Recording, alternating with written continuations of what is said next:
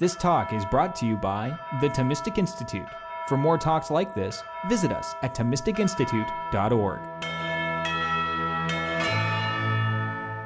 It's important to realize from St. Thomas's perspective that the human person has virtue. The human person needs virtue. Because the human person is not God, first and foremost. The human person is a creature. And it's because he's a creature and not God participates in God's being that the human creature needs virtue. Said another way, God has no virtue. That might be an interesting thing to ponder or a strange thing to hear. God is not virtuous. Why? Well, because God doesn't need virtue. The perfection of his being transcends virtue. God is good because it's of his very essence, as we say, as Thomists say, to be. To be God is simply to be, perfectly, purely, with no potency, no imperfection, no need for change. In God there is no before and after. In God there is no better or worse. In God there is only deity. Pure and perfect act, whose nature simply is to be. As St. Thomas says, God's essence is his existence. God's to be is simply to be. Uncreated, eternal. We have no idea what that's like. We have no experience of that. We can name it, we can describe it, but we have absolutely no experience. And can't describe experientially what it is to be God, or what it is to be in the way that God is. We know how we are. We know what it is for us to be. By contrast, in us and creatures, every creature, essence and existence are distinct. In the created realm, to be is not simply to be, but to be something. To be in creation is to be a rock, to be a tree, to be a horse, to be a man, to be an angel.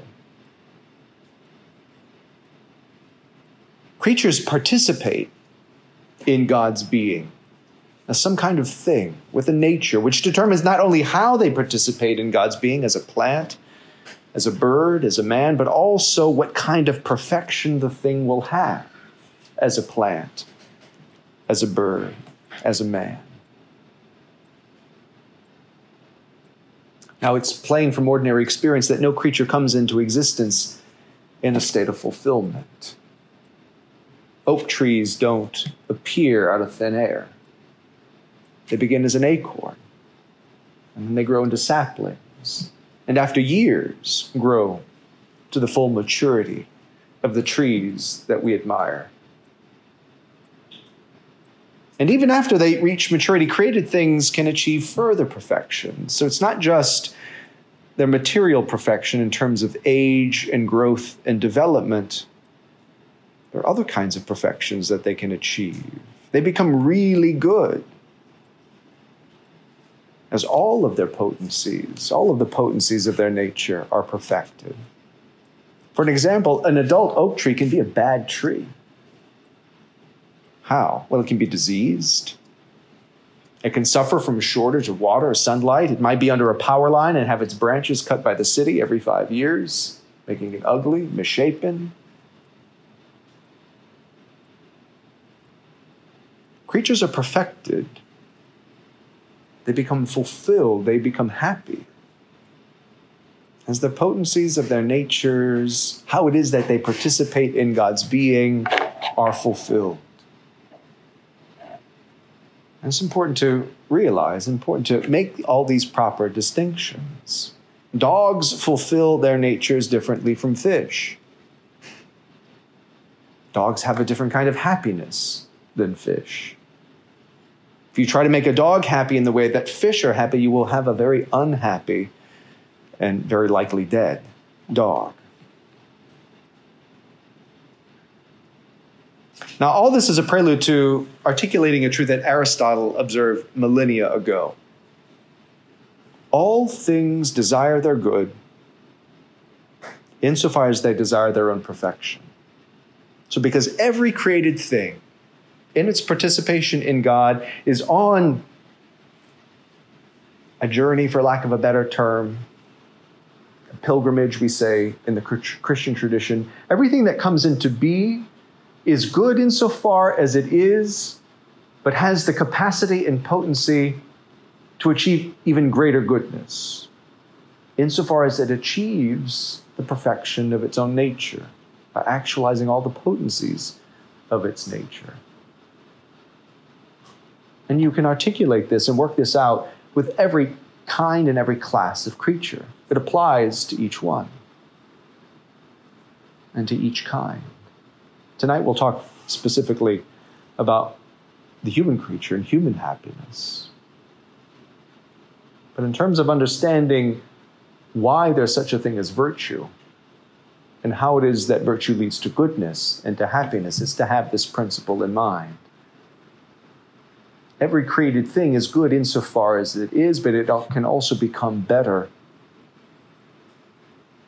as it perfects all of the capacities and potencies of its nature. Now, when you look at the whole of the created realm, we see that plants, lower animals, even higher animals, those that have sense, those that don't have sense, you see that within the created realm, excluding men, human beings, and angels, most achieve the good of their nature and the excellence of their nature, we say, by instinct. What it takes for a bird, for example, to emerge from an egg and become later on a parent of other birds, birds don't think about it all that much. Birds don't reflect on all of the various possibilities they have. They don't choose necessarily where to live. They're not thinking about, all of the potential mates they could have and choosing the right one. It just, by instinct, it happens. There is a kind of deliberation that takes place in animals, because we can see that they do match means to ends, and that's a rational activity. It's like they make choices. They know that the bird knows it needs to build a nest. Well, it kind of knows where to go and what sticks and what straw to pick up to construct that nest. So it is matching means to ends, but without deliberation, without its own reflection, without making choices, without commanding its own actions. Aquinas looks at that mystery and says, it's important to note that rational activity inscribed in the natures of animals, such that they act by instinct, that's a reflection of the divine reason that we see within animals, because they act rationally without thinking rationally themselves. They're attracted to the good without, we would say, choosing to love themselves. Somebody's thinking, somebody's loving for them, and that loving is inscribed in their nature, such they act on it by instinct, but it's not their own reason, and it's not their own will active there, but rather God's.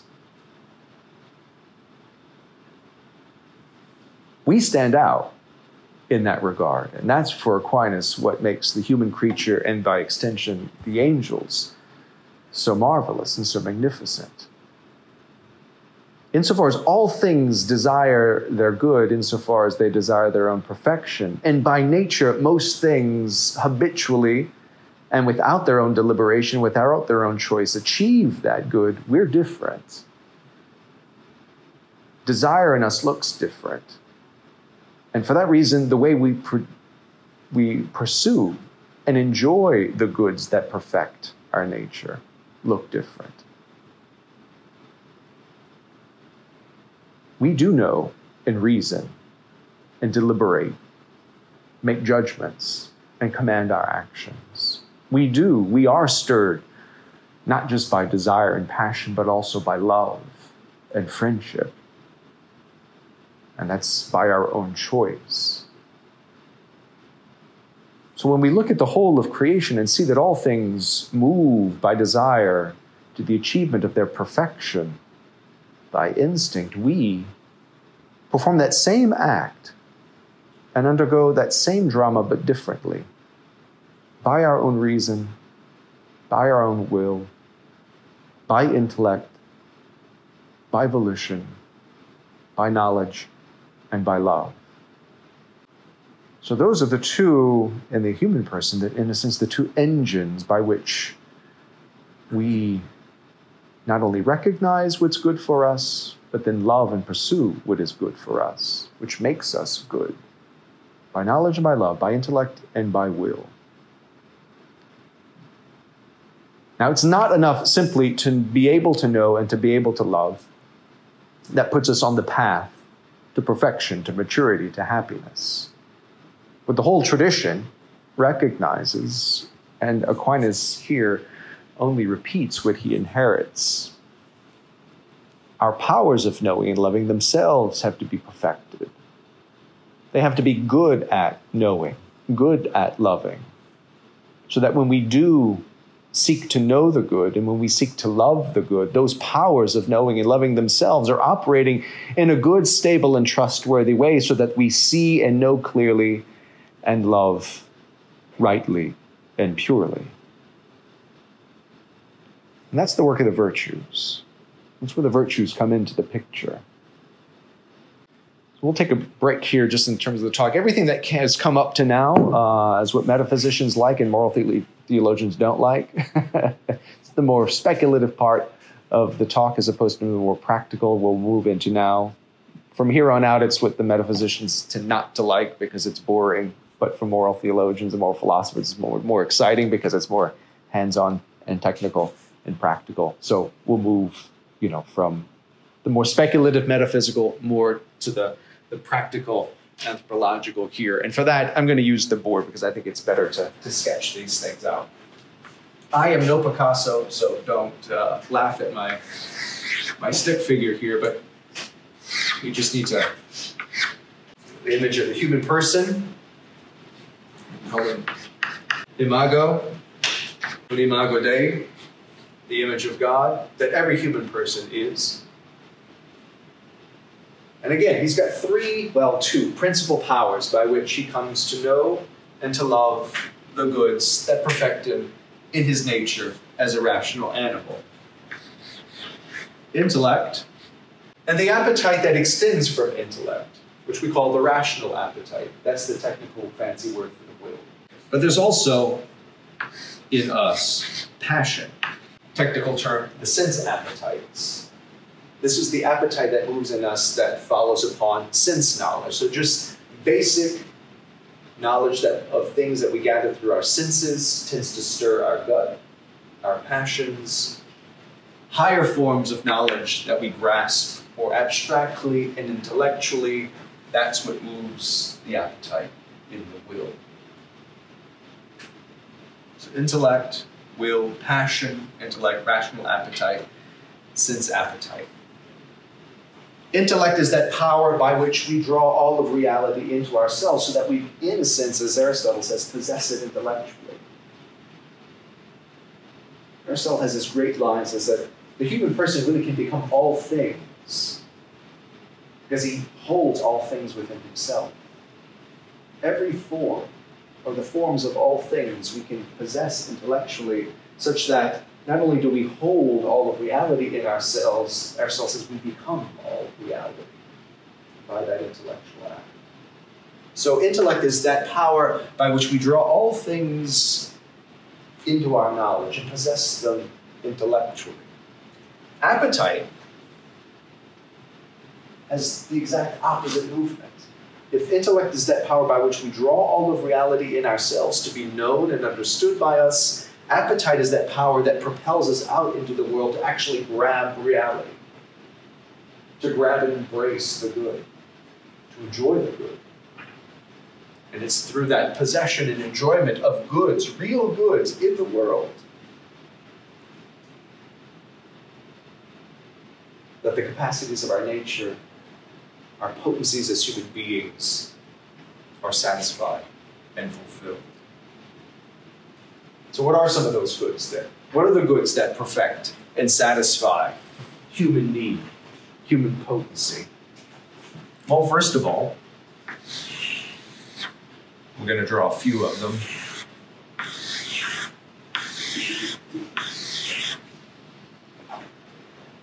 It's important for the human creature, first of all, to keep himself alive. Because if he doesn't keep himself alive, well, what's the point? He's not going to achieve any higher goods or, as you say, higher potencies if he's sick, weak, malnourished. Among the first and most basic goods that are required for human life, simply in its being sustained, is just food, drink, and shelter. And this is for the survival of the individual. But it's also good for the human individual not only to work for his own survival, but also for the survival of others. And not just those who are closest to him, but all others, which is to say, the entire members of the species. Or the entire species itself. So it's the good of generation, which is achieved through the sexual act. For Aquinas and for the Thomist tradition, these are two of the most basic goods that the human person achieves because they serve the most basic reality, the survival of the individual, the survival of the species. Anybody notice anything that might connect those two, or the pursuit or the enjoyment of those goods? Does the essay from the stick figure man equal the... That's right. Why is that? Because he's got appetite. That's right. So those two goods, yeah, that's what Aquinas, that's good. He would see almost immediately that not so much intellect and not so much will, but the goods that represent food, drink, and shelter, and the good of sex especially, register first and foremost in the sense appetite. Why? Because they have intense pleasure that's attached to the enjoyment of these goods, more than any others, Aquinas recognizes. And I think if we think about it for 2 seconds, we'll also see the same thing. That Aquinas says it's a rather kind of marvelous thing when you look around, that those goods that are required, basically, for the simple survival of the human individual and the species, have the most intense pleasures attached to them. The pleasure of food, the pleasure of drink, the pleasure of sex. And so, as we'll see in a second, the sense appetite is the first to be stirred. The sense passions are the first to be stirred, because those goods are felt in the body. In the body itself, it's the body that registers first and foremost desire for those goods. But moving up the chain, as we go up, we move to higher and more sophisticated forms of goods.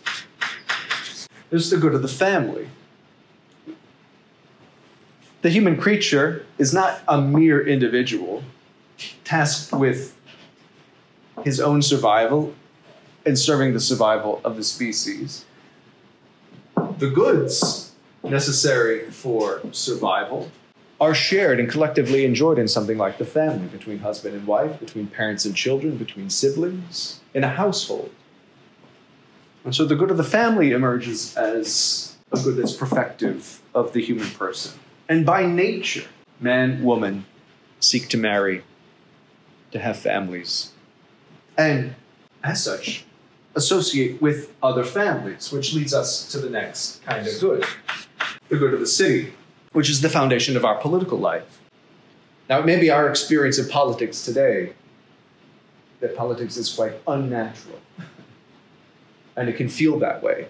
But for the ancients, for Aristotle, for St. Thomas, there's nothing more natural for the human person than to live and be part of a family, and by extension, part of a city. And more importantly, part of a city, and engage in political life as a citizen for most of us, and then for some of us as political figures or authority figures. Now, the city, for Aquinas, for Aristotle, doesn't represent the highest good. The highest social good, yes, but not the highest good of the human individual, because all of us have the capacity to look above our cities, to look up, literally, to see the heavens, the stars, the planets, that there's a whole order to creation that exists and transcends even the highest form of political life, which is the city. And so there's something about the whole cosmos and the contemplation of the entire cosmos that is good for us. So here we begin to see things like philosophy, higher sciences, is becoming perfective of the human person. And that leads to one final one that'll suffice for now. Any good higher than the order of the cosmos? Yeah. God. Not God in himself, because God in himself is completely unknowable, but God insofar as that we can know that he exists and that we can ascertain a few of his attributes by studying the effects of his created work in the cosmos.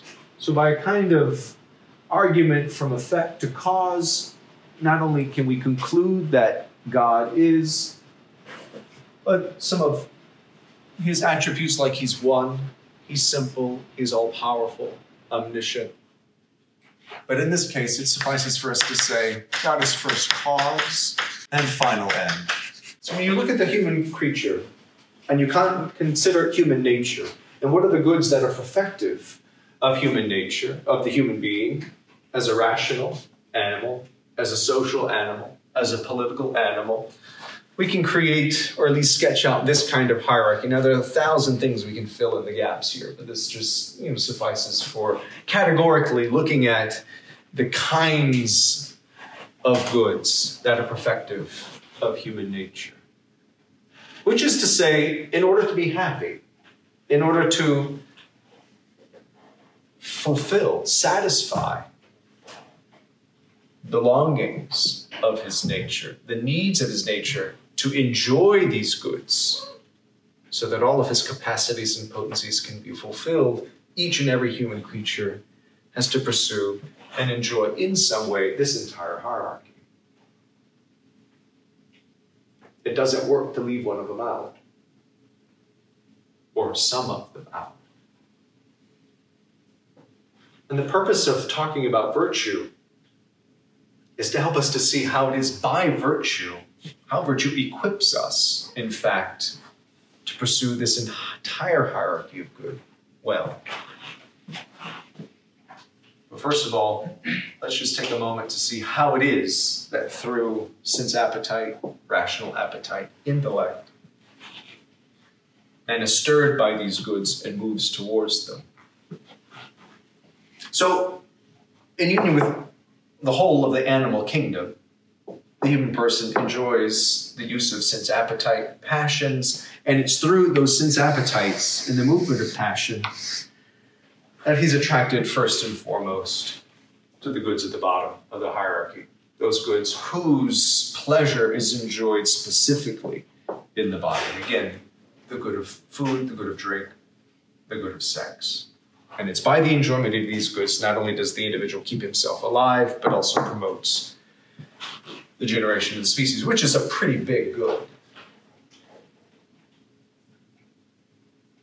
So already we can begin to see, how social the human individual is. And this goes against a lot of what we just imbibe in the culture. They're just rank individualism. We're all formed to think that we are, in fact, just soul islands, monads, just floating through the cosmos, not having anything to do with each other or others.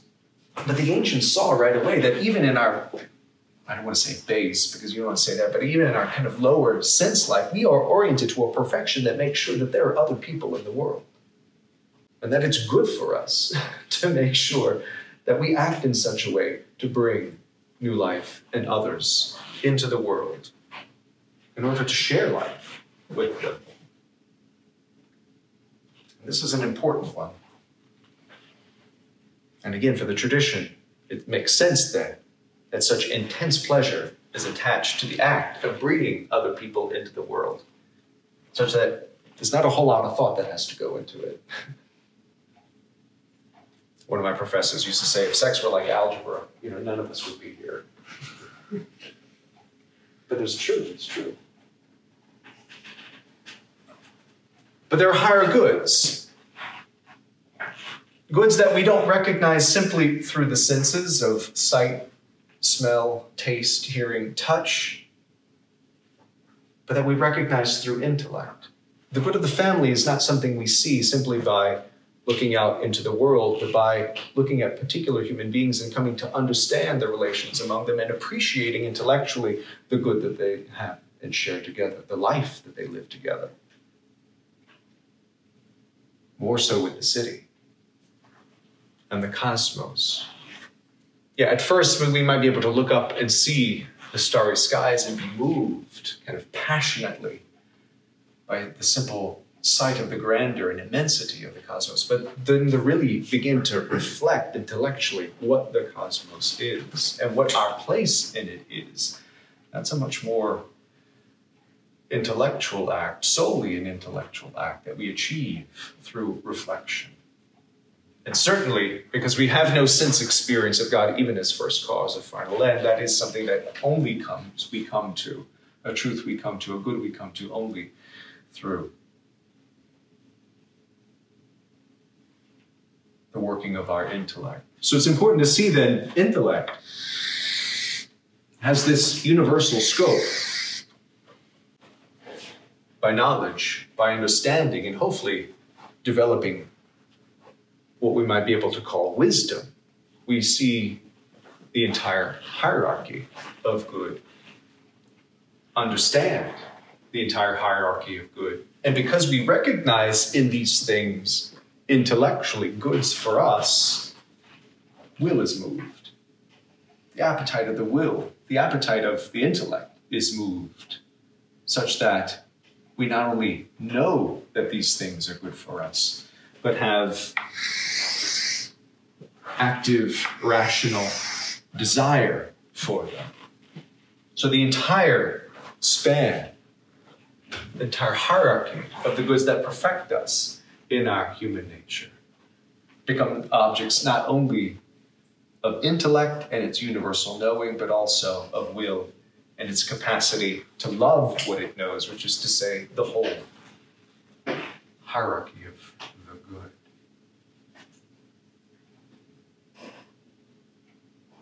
So hopefully just by sketching this out, it's clearer now how it is by intellect, will, passion, sense appetite, we move towards, we engage the pursuit of the goods that perfect us, come to possess them and enjoy them.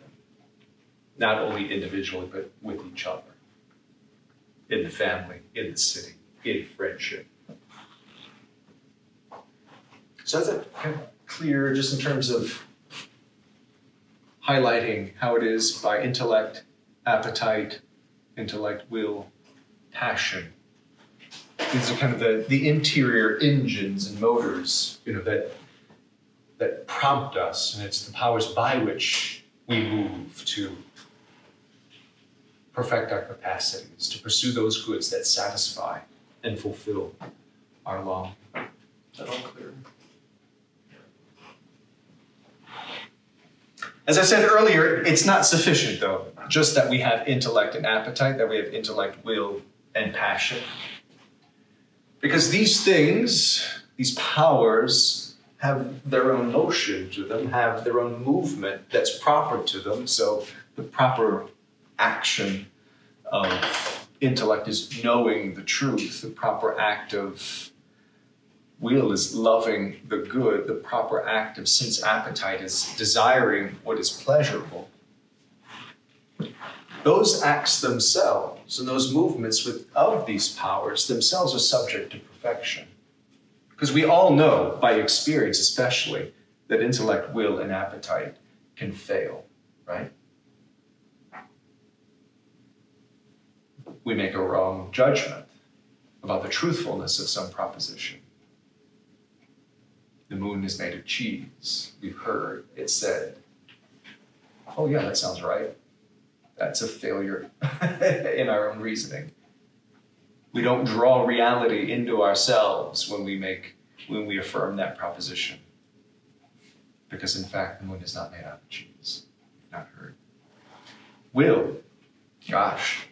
I mean, how many times, just thinking of what St. Paul has to say in one of his letters, about, failing to do the good he wants to do and only doing, the evil that he hates. That's a universal experience. And sense appetites, being hungry when we don't need to eat. And just the whole world of the sexual confusion that our culture finds itself in. And that's just all testimony of just kind of the wayward movement of sensual appetite. So these powers themselves are subject to perfections, and we call those virtues, which are stable habits then in these powers to make sure that in their own movements of knowing, willing, and desiring, they know the truth, they will the good, and they desire the pleasurable rightly, according to right reason. And this is how we can then begin to distinguish the virtues, by which powers they perfect in us. So on the one hand, there is a set of intellectual virtues. We tend not to talk about them all that much, and even in the title of tonight's talk, we're more interested in the moral virtues, but it is important to understand even what the moral virtues do, to understand that there are intellectual virtues. Wisdom, understanding, and knowledge. These are the intellectual virtues, the virtues that perfect the movement and operation of intellect. But the virtue of knowledge that equips us to rightly, basically form science, to kind of collect our knowledge of individual things and individual facts and begin to associate them one to another properly into bodies of knowledge. Understanding is that virtue of the intellect by which, by the light of reason, we can penetrate through the surface of things into their inner natures and understand them individually, more abstractly, but to understand more their essence or nature. It's like getting to the unseen reality of things. It's going deeper than just the surface of a thing to its real inner intelligibility. It's not just seeing a dog, but understanding what a dog is. Not just experiencing a birthday party, but knowing what a birthday party is for. And then wisdom is a higher form of understanding, whereas we're not just penetrating into the kind of interior intelligibility of things, but really trying to understand them according to their highest causes. It's trying to glimpse the whole of reality from its highest viewpoint. In a sense, from God's viewpoint. So wisdom, knowledge, understanding, knowledge, 3 virtues that perfect the operation of the will. Then we get into the moral virtues. So these virtues perfect our speculative life. Next 4 we'll talk about perfect our practical life, the moral life, the life of action. The first of these is prudence. And even though prudence is a moral virtue, it has its seat in the intellect. Because whereas wisdom and understanding and knowledge perfect our reasoning about things to know for their own sake, prudence is the perfection of our intellect in its reasoning about the things we have to do. Action. We set an end for ourselves, some kind of goal, and therefore we have to begin to deliberate about the possible means to achieving that goal. We have to make a judgment about the best of those means that are possible to us, and then make a command. We have to command ourselves to actually execute the means to the end that we've determined and judged to be most appropriate in these circumstances. That's all the work of prudence, and it all takes place in the intellect. Justice is the moral virtue that perfects the will. Justice establishes in our will a stable disposition, always and everywhere, to render the others due. Every word of that definition of justice is important, because there are very few people popularly today that hold to it anymore. Why? Well, if you look around and watch the news for about 3 minutes, you begin to see that justice, for most people, is not about rendering the other his due, but standing up and making just claims for myself.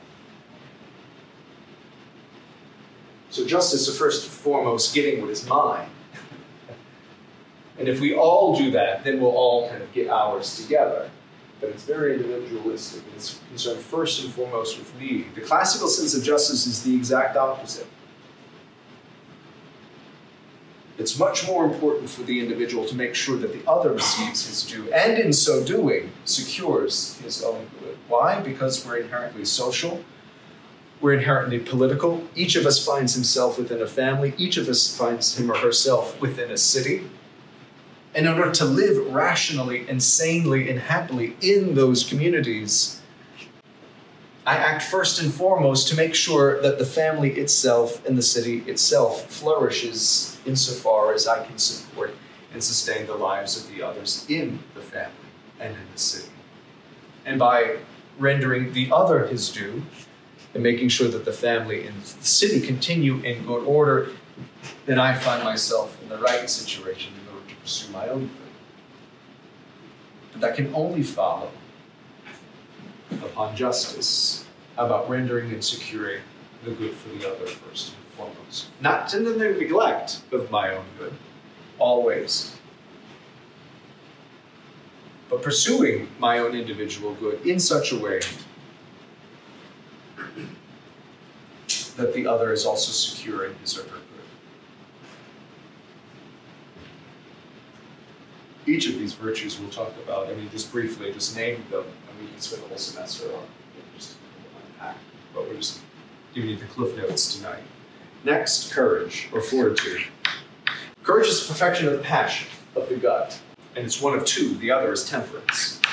So why is it that in the moral life, the intellect gets just one virtue, will gets one virtue? Those seem to be the higher powers. Therefore, you think their perfection would be more complicated. It's not actually. We need two moral virtues for our passions and for our sense appetites, because in our sense appetites, in our passions, we have two basic movements. And each virtue perfects one of those two movements. First, in our sense appetite, there's the movement of fear when we're put in danger. So it's the fear of hardship, the fear of difficulty, the fear of harm, the fear of death. There's some danger that we encounter. Fear is stirred in us. Courage is that virtue which makes sure that, yes, fear is stirred, but not to the degree where it would override the pursuit of justice or prudence that's still required in that moment. So just courage makes sure that we feel fear in a rational way and not in an irrational way.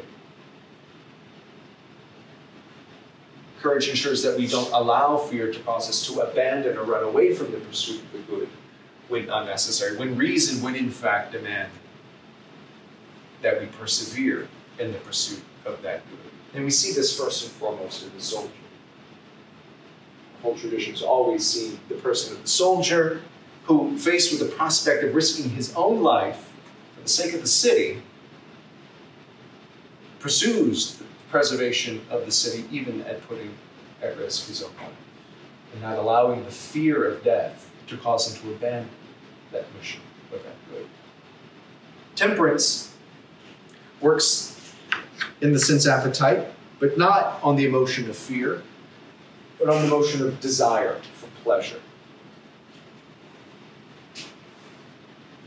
So when we encounter some kind of physical danger, we experience fear.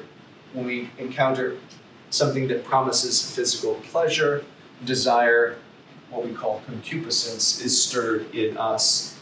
And temperance is that virtue that doesn't, again, quash desire, quash concupiscence, no more than courage quashes fear, but make sure that we experience the desire for that pleasure in a way that doesn't prompt us to abandon the reasonable pursuit of the good. In other words, temperance allows us to desire the pleasurable good, but in a way that accords with reason. To desire the kinds of food, drink, and shelter, the kinds of sexual relations that are appropriate to us in our circumstances that will actually benefit us and not in some way hurt us. In terms of overindulging in food or drink, engaging in sexual relations outside of the covenant of marriage. Or, Aquinas would also say, temperance has the effect, too, of making sure that we have enough desire for these pleasures. It is possible, less common, but it is possible not to desire these pleasures enough. And that itself is a kind of weakness or deficit. And temperance could make sure that we have enough, in a sense, passion for these goods. So this, for Aquinas, is how we begin to make sense of the virtues and why we talk about the virtues. And it's important, and this will be the last point I'll make before we can open to questions, is that these aren't simply instrumental goods that we acquire simply to make sure that we get the goods of life more easily and more quickly, although virtue does help us to do that. That's one of the effects of virtue. Prudence, justice, courage, and temperance. It makes the pursuit and the enjoyment of these goods quick, prompt, easy, and joyful. But first and foremost, to answer the question in the title of tonight's talk, because the virtues, first and foremost, have the effect of perfecting the movement of intellect, perfecting the movements of will, perfecting the movements of our appetites. It's in that regard that the virtues make us good. This is the picture of a good human being, one who has the movements of intellect, will, and appetite so regulated and ordered by the virtues, just so that there are no mistakes in the movements of these powers, but they're actually moving and operating, running in a sense, at their full capacity, proper capacity, so that intellect is only inclined and attaches to truth, that will inclines to, desires, and attaches only to the good, and the sense appetites incline us to the enjoyment of only those pleasures that lead in our own circumstances to the proper good. So it's here that intellectually, but also the moral virtues especially, not only propel us to the good, but in pursuing the good, make us good at the same time. And more importantly, because the thing is, it's more important that our operations, the operations of our powers, unfold virtuously, because we can still fail to achieve these and still remain good and virtuous. And that's a consoling and important thing to remember. So that was a lot of information. Something in class at the House of Studies I usually take 2 weeks to cover. We did it in about 50 minutes. But I think it's important to have this sketch. And if there's nothing else you remember tonight, but just kind of remember how these concepts and terms are fit together, you'll gain a lot from further reflection and just seeing how all of these parts fit together. The imago Dei, the goods that perfect our nature, the powers by which we pursue those goods, and then the virtues, the habits, the perfections that render us good by rendering good the operations of intellect and appetite in us. All right, I'll stop there. There was already one question, but I'm sure there are more. So thank you.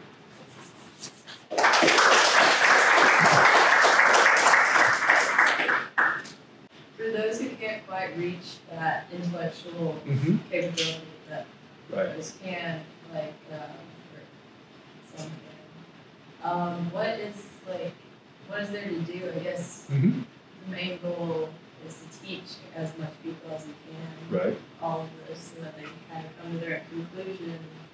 Like I have an astrophysicist cousin who she was like super atheist, and then the higher she got into her knowledge and learning, she became Catholic. Okay. And yes, but like for people that like can't quite come to those Right. intellectual conclusions, what is the case Yeah. for them? Yeah. Again, we can have a hyper-individualized, right, regard for perfection, such that we can think that that each and every person, in order to be happy, has to be absolutely perfect in the pursuit and possession of all of these goods to the same degree, which is to say, to the maximal degree. That's not true. I see it. Okay. That's not true for a couple of reasons.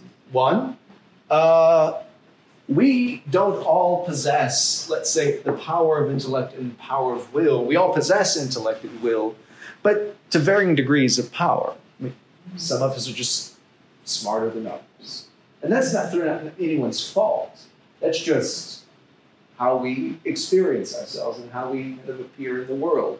For some, the light of reason just penetrates more quickly and more surely into things, where they just see things more quickly. They can grasp things more intuitively, where for others, it might take them 10 years to work on a particular problem before they finally get it. Even Aristotle thought that even though this is perfective, knowledge of God is first cause and final end of all things, he probably thought maybe one or two people ever had achieved it, himself being one of them. I said that kind of jokingly, but they all knew. I mean, they knew this is very difficult to achieve, and very few actually see this by way of demonstration. The rest of us believe it, to be true, but very few of us can see it. So that's okay. So we see that people possess kind of the intellectual, volitional, even sensibilities to varying degrees, but that's just accidental. To human identity and human dignity. What makes us human beings is the possession of intellect, the possession of will, the possession of sense appetite, and regardless of their strength or weakness, we're still a human being. And it also points to the social quality of human beings in human life, that we bear each other's burdens. The strengths of one, supply for the weaknesses of another. The weaknesses of one become opportunities for those with more to share. And Aquinas is quite clear in that, just in the example you used about teachers. But then those with greater intellects have more of an obligation, not only to know things more clearly, but then to share their knowledge with others. Yeah. And so does this different situations apply to, like, say, native tribe that's never in the middle of Africa or whatnot? Mm-hmm. Because I've had discussions with people, will they go to heaven or hell? And I'm like, well, right. Yeah. So when Europeans left, Europe started crossing the Atlantic and the Pacific, and we're finding new people everywhere. This was a fundamental discussion and debate that they had. These new people that we're discovering. Are they this kind of creature?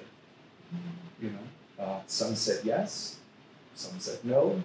Of course, we know now that yes. That was the answer. Dominicans were quite involved in that, especially in the North, in the Americas. We have some of our kind of great intellectualites who fought fiercely, for the public recognition of the human quality of the native peoples of the Americas. Because they could see that even though the way they exercised reason and will didn't look exactly the way we would expect, they still recognized the movements of those powers in native peoples, that they could think abstractly, make rational choices, and because they were priests, would tip them off first that when they hear the gospel preached, they believe. They confessed and asked for baptism. Which many of them did. So, and it's also the case that because the working of these powers of the soul are rooted in organs of the body if the organ of the body is somehow injured or damaged, which then makes the operation of the power more difficult, well, we've got ways based on this to explain that too. So we can see that sometimes that maybe to a greater degree that it's in fact physical differences among people that can lead to a variety or difference in the exercise of these powers.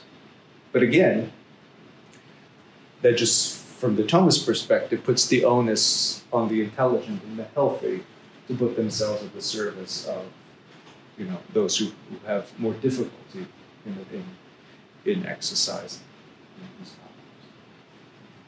Thank you. Yeah. I have two quick questions. Sure. One is a little bit off topic. Okay. How about we take the on-topic one first? On-topic one? The on-topic one is, what does it look like when you're focused on God as the first cause? Uh-huh. Final end? Right. What does that look like? Sure. Are you there, or how does that work out? Because God in himself can't be seen, he can't be touched, he can't be heard, smelled. There's nothing material about God in himself, nor does he make up any part of the cosmos. He's completely transcendent as the creator of all things. He who is perfect act. Everything in the cosmos is created, which means it participates in God's own being. Which is to say, it has being borrowed from God. God is completely transcendent.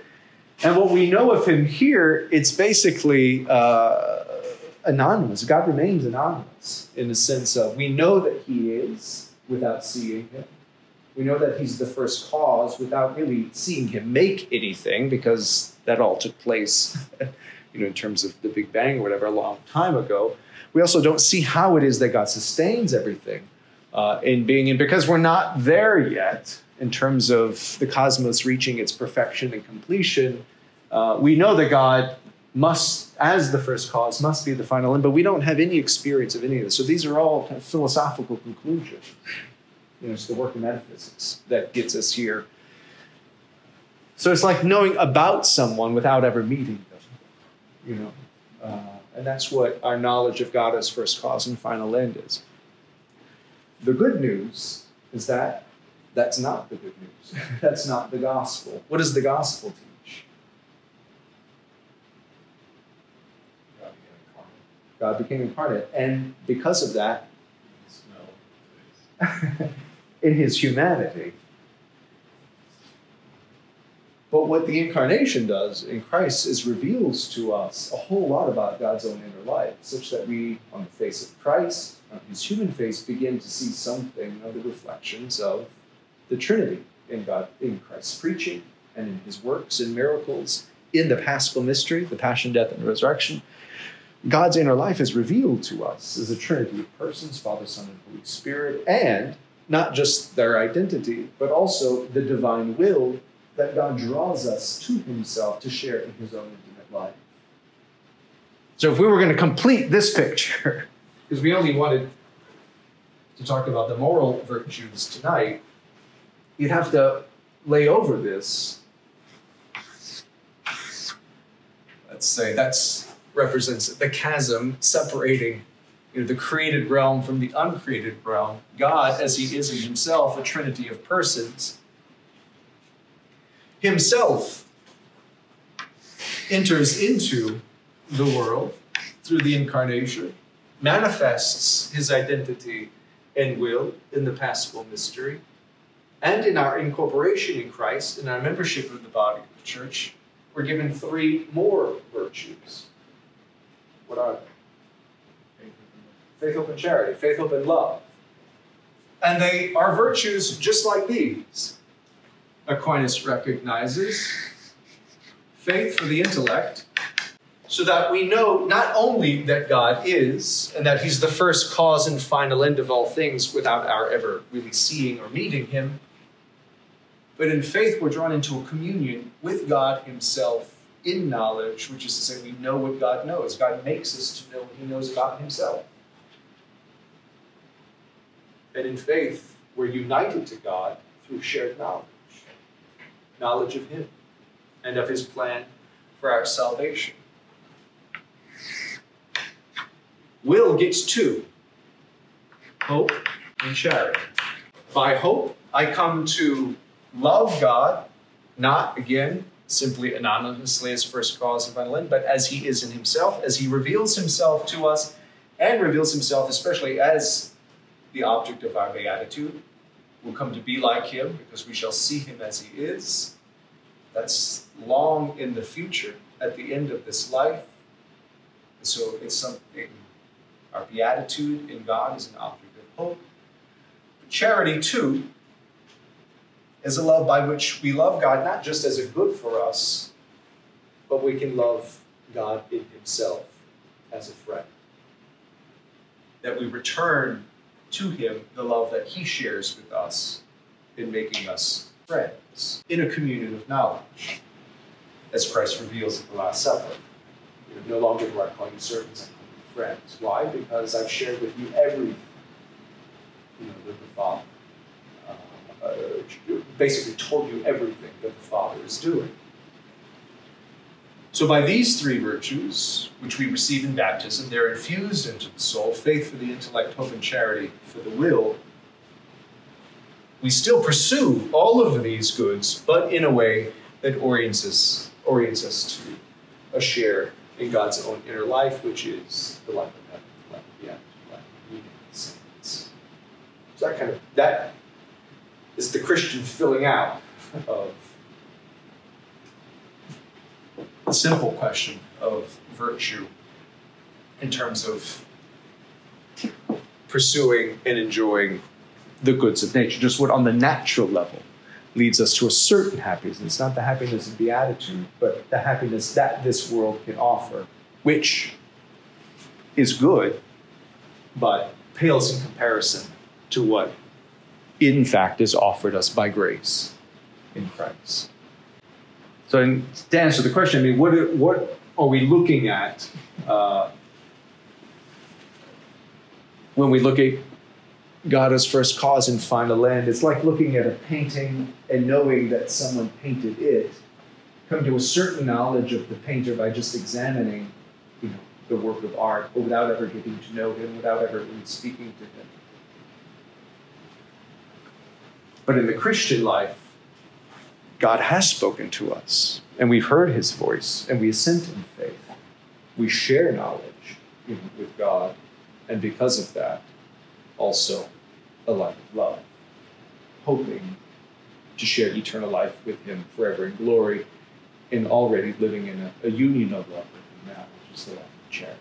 To love God for God's sake, in all things for God's sake, including our neighbor, which is the life of charity.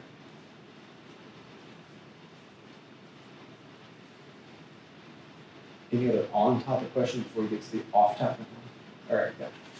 I was wondering if you could say a few more words about justice. The definition here, justice perfects the will to render the other his due, but I think you were saying not that incorporates some element of individual's good, right, as well. Right. And the virtue, in an example you gave, the virtue of courage, however, we see certain individuals putting the good of others ahead of themselves, so as to be at the expense of themselves, right? The citizen, the soldier, his life for the police. So maybe we can reconcile those. Sure. Well, it's in the latter part of the question there, but in the example of the soldier, which I think is the answer to the whole question. I mean, why is it a perfection for me to make sure that my neighbor has what's due to him, or make sure that he's securing what's due to him?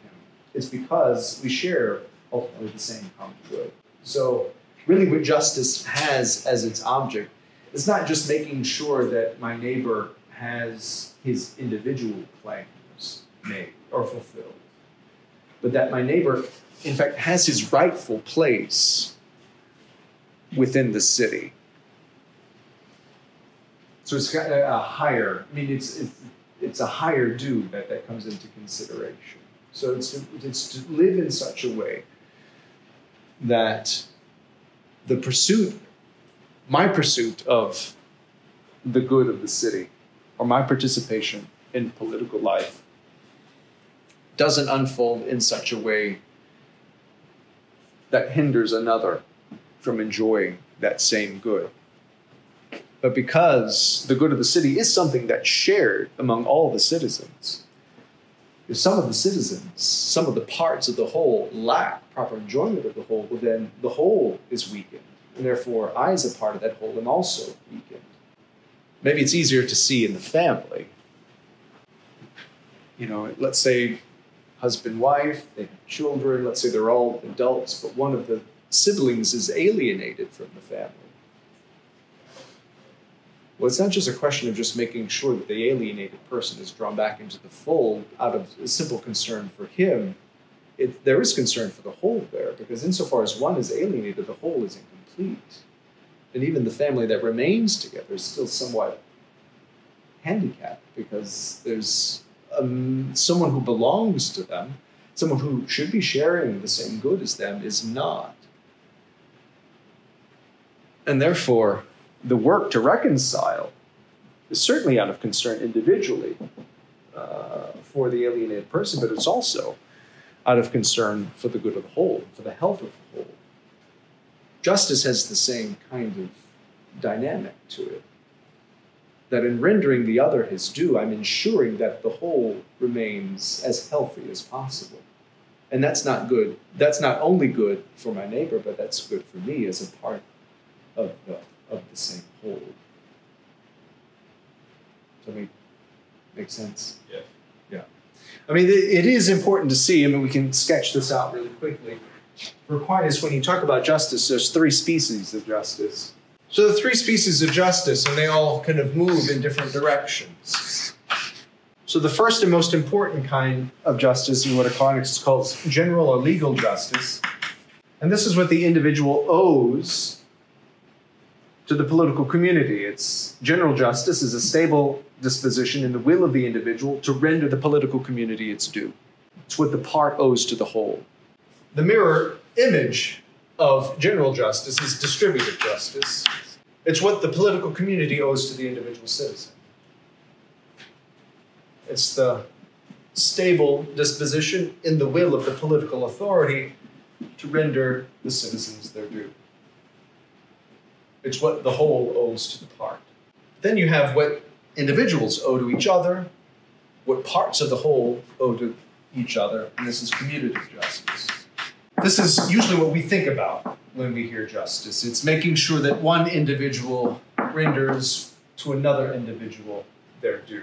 But if we only see justice in those terms, then we'll not see quite what Aquinas means when he wants to define justice as rendering the other as due, but how it's a perfection of the will. It's not only in terms of commutative justice, but in terms of all 3 together. And seeing that the individual who has to owe the other individual his due is also, on the one hand, a recipient of justice from the political community, and also one who renders justice to the political community. So it's not just mere individual rendering the due to another mere individual, but it's a part of the whole rendering what's due to another part of the same whole.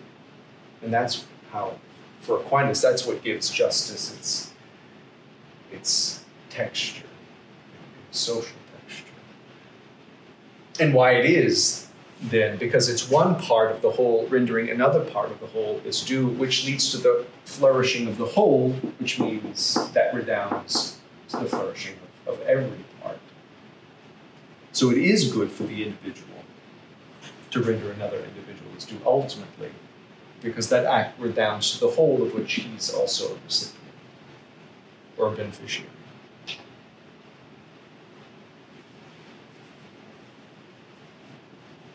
But again, in our kind of hyper individualized sense of self and of person, that view gets eclipsed. That's harder for us to see. Yeah. I definitely understand what you mean regarding this in like say our society.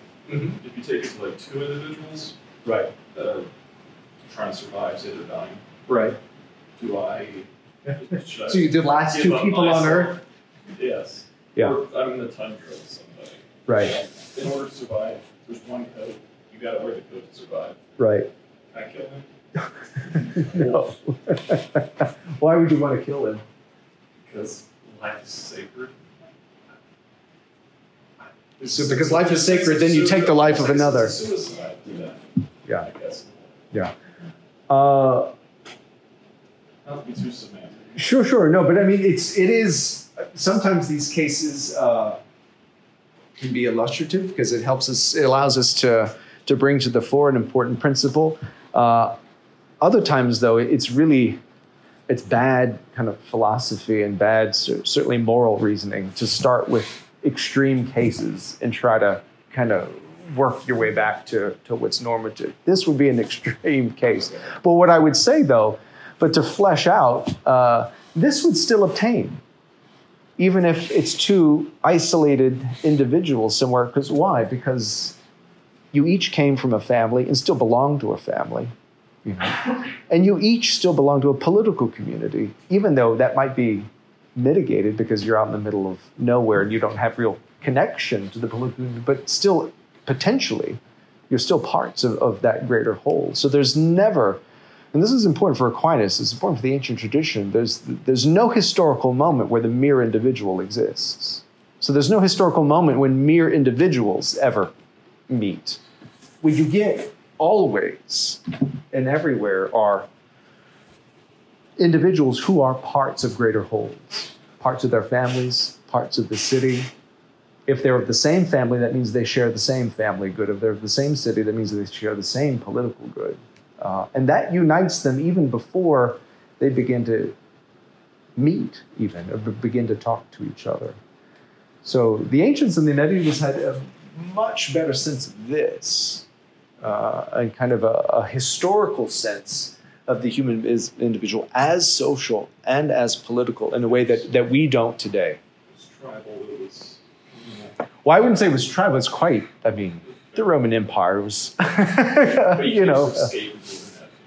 No. Well, and that should lead us to make certain judgments about that kind of activity. So one of my main Yeah. questions Mm-hmm.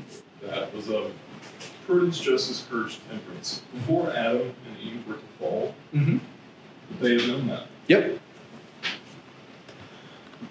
Like, or would it be almost like the whole God example, where he would say he's virtuous, he just is virtuous? No, I mean, because, I mean, you could just kind of bracket this. This would still be the picture of man and woman in the state of original justice.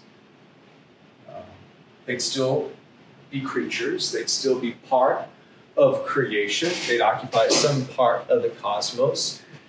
And because they enjoyed the grace of original friendship with God, there would still be something that's not, we shouldn't equate that with the beatific vision, which we'll enjoy forever, in glory. There was still something propedeutic about life in paradise that was meant to prepare Adam and Eve for the life of glory. So the life would have looked like ours, with the need to exercise, to make decisions about their actions, to love the good rightly, to desire the right pleasures according to right reason, and also, to develop the speculative life too, according to the intellectual virtues. Now, this would have been easier, you might say, in friendship with God. Easier because in the grace of friendship, intellect, will, and appetite cooperated with each other in a way that we don't experience in sin. Yeah, I guess it's that cooperation that's so Right. confusing. Like if you, Because we really experience a separation there. Yeah. Because outside of the grace of original justice, which Aquinas says is a grace that, in a sense, it was a grace of integrity. It kind of held us together. To love God rightly, or to love anything rightly, will, especially God, has an ordering quality, to the soul, such that, you look upon that which you love rightly, and you seek pleasure according to what you love, rightly. But without the heart fixed in friendship with God, intellect is darkened, and the appetites just wander where they will. That's our experience of the fall. So I feel like in the Garden of Paradise, we had that perfect externalization towards God, and therefore society gets weak. And sin comes along and like almost makes man existential, aware of himself. So instead of perfectly externalizing, like we internalize, then externalize. Right. I don't know if I would put it that way. Because what I would want to say that in the grace of original justice, to put it in those terms, you would have the right kind of balance and the right kind of meeting of the external and the internal. It would kind of be transcendent to the world, transparent to the world around. Such that, how he saw things to be would be exactly the way appetite would move towards them. So that he'd have reflected within his appetite, in fact, the way things are in reality. Because he would see them clearly and then love them justly and rightly, as they are, not as we would wish them to be in a disordered kind of way, but in fact how God has established them to be for his good. And that would be his participation in providence. That reflective part, like without sin, where's the reflection going? He holds within the movement of appetite. He loves things as they are. It's the reflection of the appetite, not it's the reflection of reality within his appetite. Yeah. So as he knows things to be, as he draws them into himself intellectually, he goes out to them to love them as they are in themselves. And that movement of appetite finds out in the world exactly, he finds the world exactly how he loves it, which is to say, as it really is. That's kind of man in original justice. One small last thing, we use the word imago. Right. I think that was kind of like a catch-all for to exist is good. Well, that's just the Latin for, we talk about the Imago Dei in the Christian tradition, just man is the image of God. That from first chapter. I'm just curious, right before the flood, I don't know if God would have said, yes, this is good. That's a tough question. Aquinas would say, yes. Why does he destroy it? Not because it becomes inherently evil, but because the good that does exist in man being in the image of God, he completely perverts, by turning his heart from God. And what happens when you turn your heart from God? You idolize creatures, and literally all hell breaks loose. Go past the end, I'm sorry. Well, thank you all. Appreciate it. Maybe we can chat after. All right? All right. I know you want to say something to wrap things up? Yeah. So, give it up,